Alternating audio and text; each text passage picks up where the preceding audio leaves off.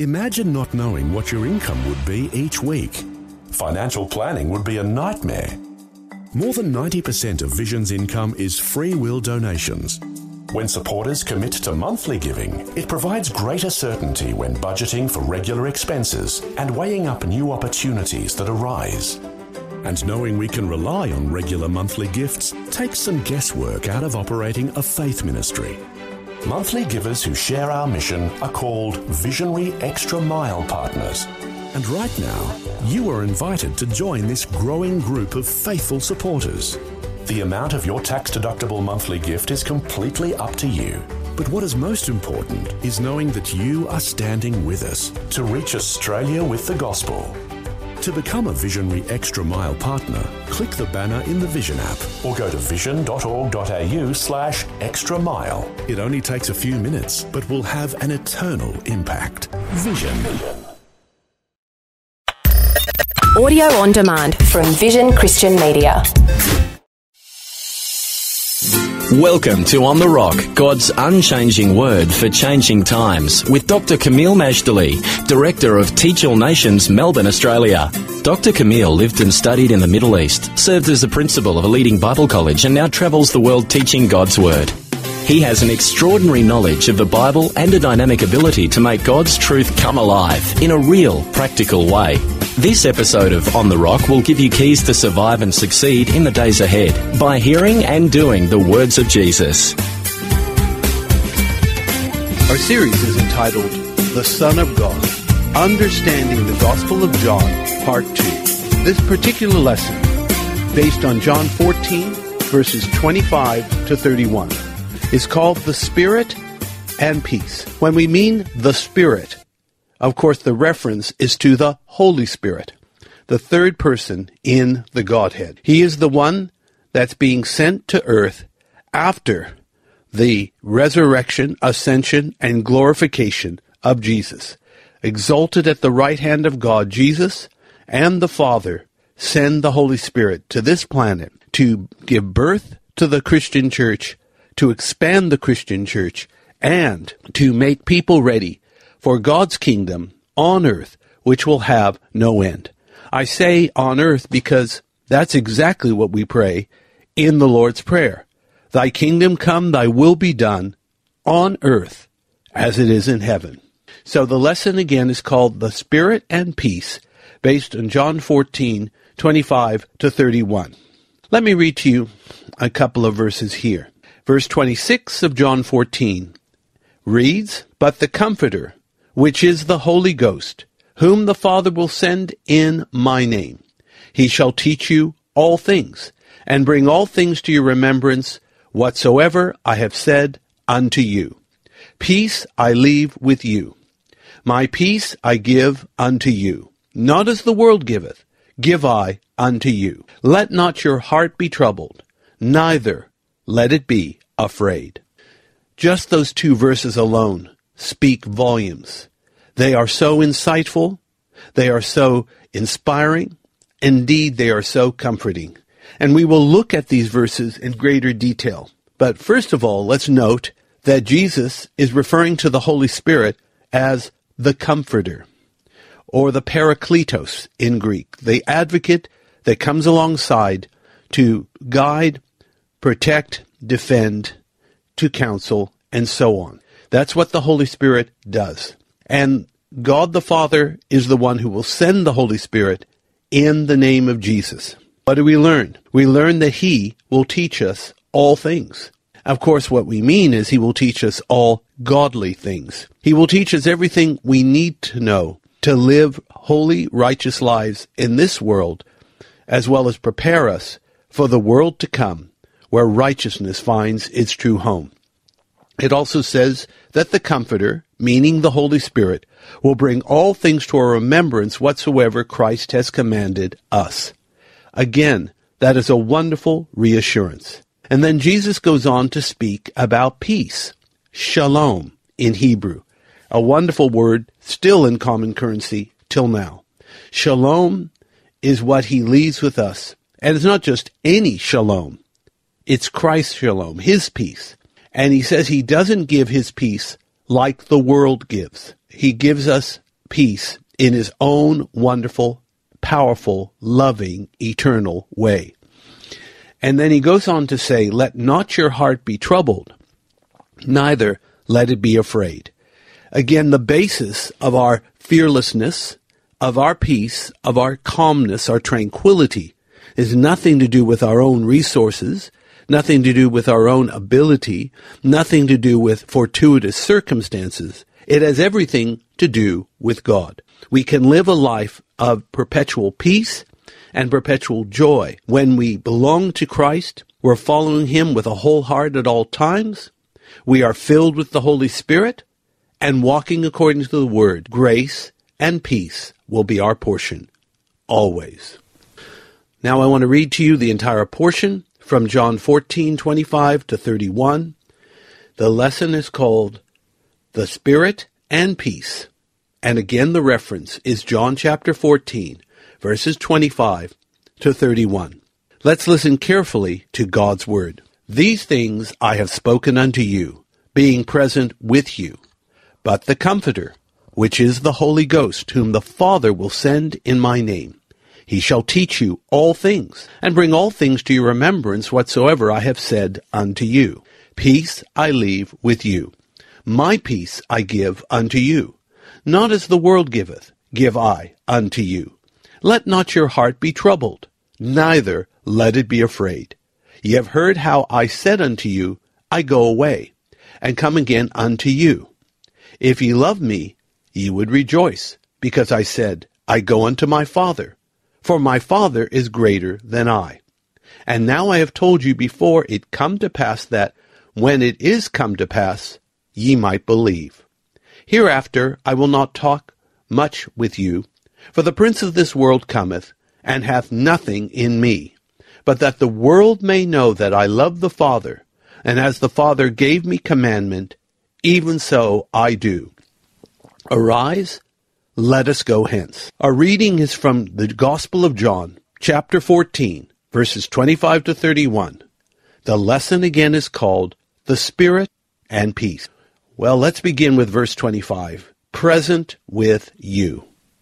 We continue the story of Christ's instructions to his disciples during and perhaps after the Last Supper. He speaks about linking love for him with obedience to him.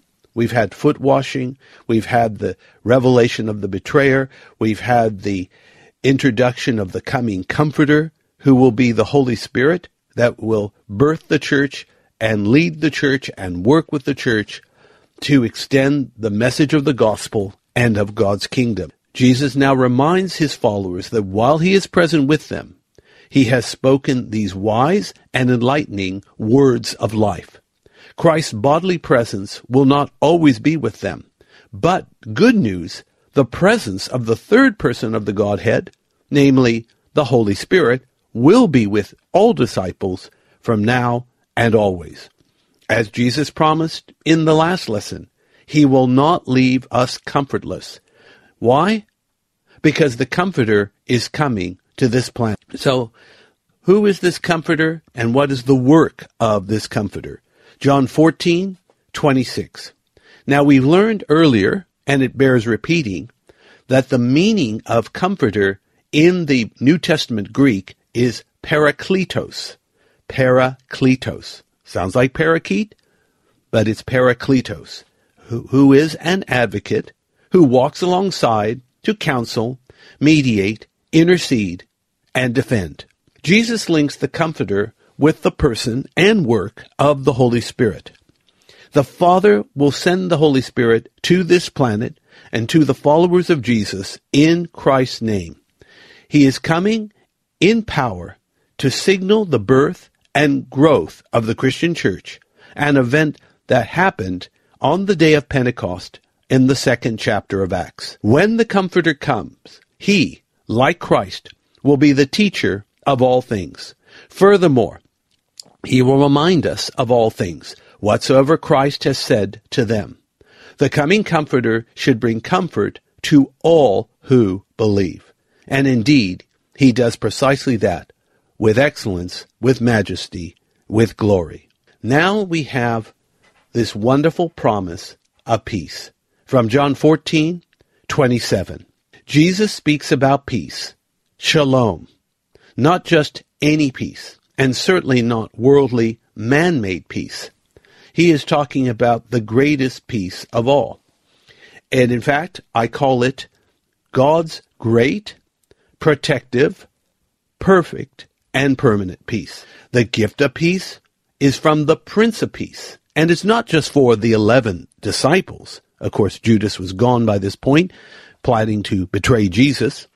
The gift of the Holy Spirit and of peace is for all Christian believers. As Christ promised to give his peace, he contrasts it with the peace that the world gives. Worldly peace comes at a price. Worldly peace is only partial peace. And worldly peace is impermanent peace. It's so different when you're dealing with Jesus. Jesus says, I don't give peace as the world gives. My peace, or my shalom, shlomi to be exact, is freely given. There is no price tag for the simple reason that Christ's peace is priceless. There's no way you can put a price tag on his peace any more than you can on his salvation or his joy or his love. All these things are freely given because they are beyond price. Christ's peace is given in full. That means we get the full dollop when we receive it. But what we will also learn is we can grow in peace as we grow in faith, grace, and glory. So God's peace is given freely, it's given completely and in full, and most importantly, it lasts forever. The prerequisite to God's peace is what is found in this verse, John 14:27. Let not your heart be troubled, neither let it be afraid. Now, we make a decision to obey the command of Christ, and of our own will, we resist and we retire from a troubled and fearful heart. This is extremely important, that you have to fulfill the prerequisite in order to receive Christ's peace. So when Jesus says, don't let your heart be troubled or afraid, you simply pray, Lord, as an act of my will and in obedience to your command, I ask you to bind up, even paralyze, any notion to worry, to fret, or to be troubled. I believe your peace is going to replace worry, fear, fretting, and trouble, and your peace is more powerful than these things. Therefore, I receive them freely and gratefully in Jesus' wonderful name. Good starting point.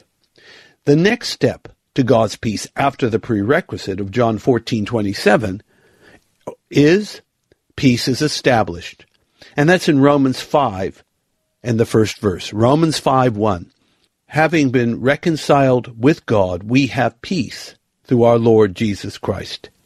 So when we come to God in the gospel, the Prince of Peace establishes his peace in our lives. Then we can have peace as like a bodyguard who will protect us. He will protect our mind, our thoughts, that is. He will protect our heart, our soul, our emotions, our feelings. He will protect our entire being. God's peace is like a bodyguard. Now, where on earth do we get that? It comes from Philippians chapter 4, verses 6 and 7. Basically, these verses say to worry about nothing, but pray about everything. With prayer and supplication with thanksgiving, let your requests be made known to God. And verse 7 of Philippians 4. And the peace of God, which passes all understanding, shall guard your hearts and minds in Christ Jesus. The next step in the peace process, we learn, is that God's peace is a great peace. I mean, it's so large, it can fill oceans, and that great peace keeps us from getting offended, stumbling, falling, bruising, injuring ourselves. It's horrible to be a person who's easily offended, and there's plenty of them out there. I know because I was one of them. But I've retired from all that because of God's great peace. How do you get that peace? The reference is Psalm 119, verse 165. Psalm 119, verse 165. Great peace have they which love thy law, and nothing shall offend them. That's a jewel of a promise in God's Word. Hold on to it tightly. Again, that reference is Psalm 119, verse 165. Finally, we can pursue peace that is perfect, completely flawless, thus making sure that nothing can rattle us in any way. And that comes from Isaiah 26, verse 3. Thou shalt keep him in perfect peace, whose mind is stayed on thee, because he trusted in thee. Verse 4. Trust ye in the Lord forever, for in the Lord Jehovah is everlasting strength. So there, friends, you have, in a nutshell, God's peace process. It begins with John 14:27, let not your heart be troubled or afraid. Then it continues with Romans 5:1, peace established. Then protective, prevailing peace of Philippians 4:6 and 7. It continues on into great peace. That's Psalm 119, verse 165. And finally, it culminates in perfect peace. Isaiah 26, verses 3 and 4. Now in John 14:28, Jesus says, I go away. Jesus is offering more words of comfort, since he reiterates the fact that he's going away, but will, in due course, come again to the disciples and to us. If we love him, we would rejoice, because he is going to the Father, who is greater than him. Now, he's greater in position, but not in deity. Jesus and the Father and the Holy Spirit are fully God. So then he offers an early warning. John 14:29. Jesus says, I tell you all of this ahead of time, like an early warning service, so that when it comes to pass, you might believe that I am he. Finally, in verse 30 and 31, end of talk. Jesus states that the time of talk and discourse is coming to an end. The prince of this world is coming to cast a cloak of darkness and terror on the world, especially through the passion of Christ. Yet Jesus and the devil are mutually exclusive. He says he has nothing in me. But the last verse, John 14:31, that the world may know. All this is said and done that the world may know. Know what? Know that Christ loves the Father. And the proof of this is that whatever the Father commands, Christ will do. And that includes suffering and dying for the sins of the world. Remember, love and obedience to God go hand in hand. Jesus announces that it is time to arise and go hence, because, the Passion is about to begin. Now, our lesson is called The Spirit and Peace. And our lesson for life is the comfort of God is passed on to believers from the Son to the Spirit.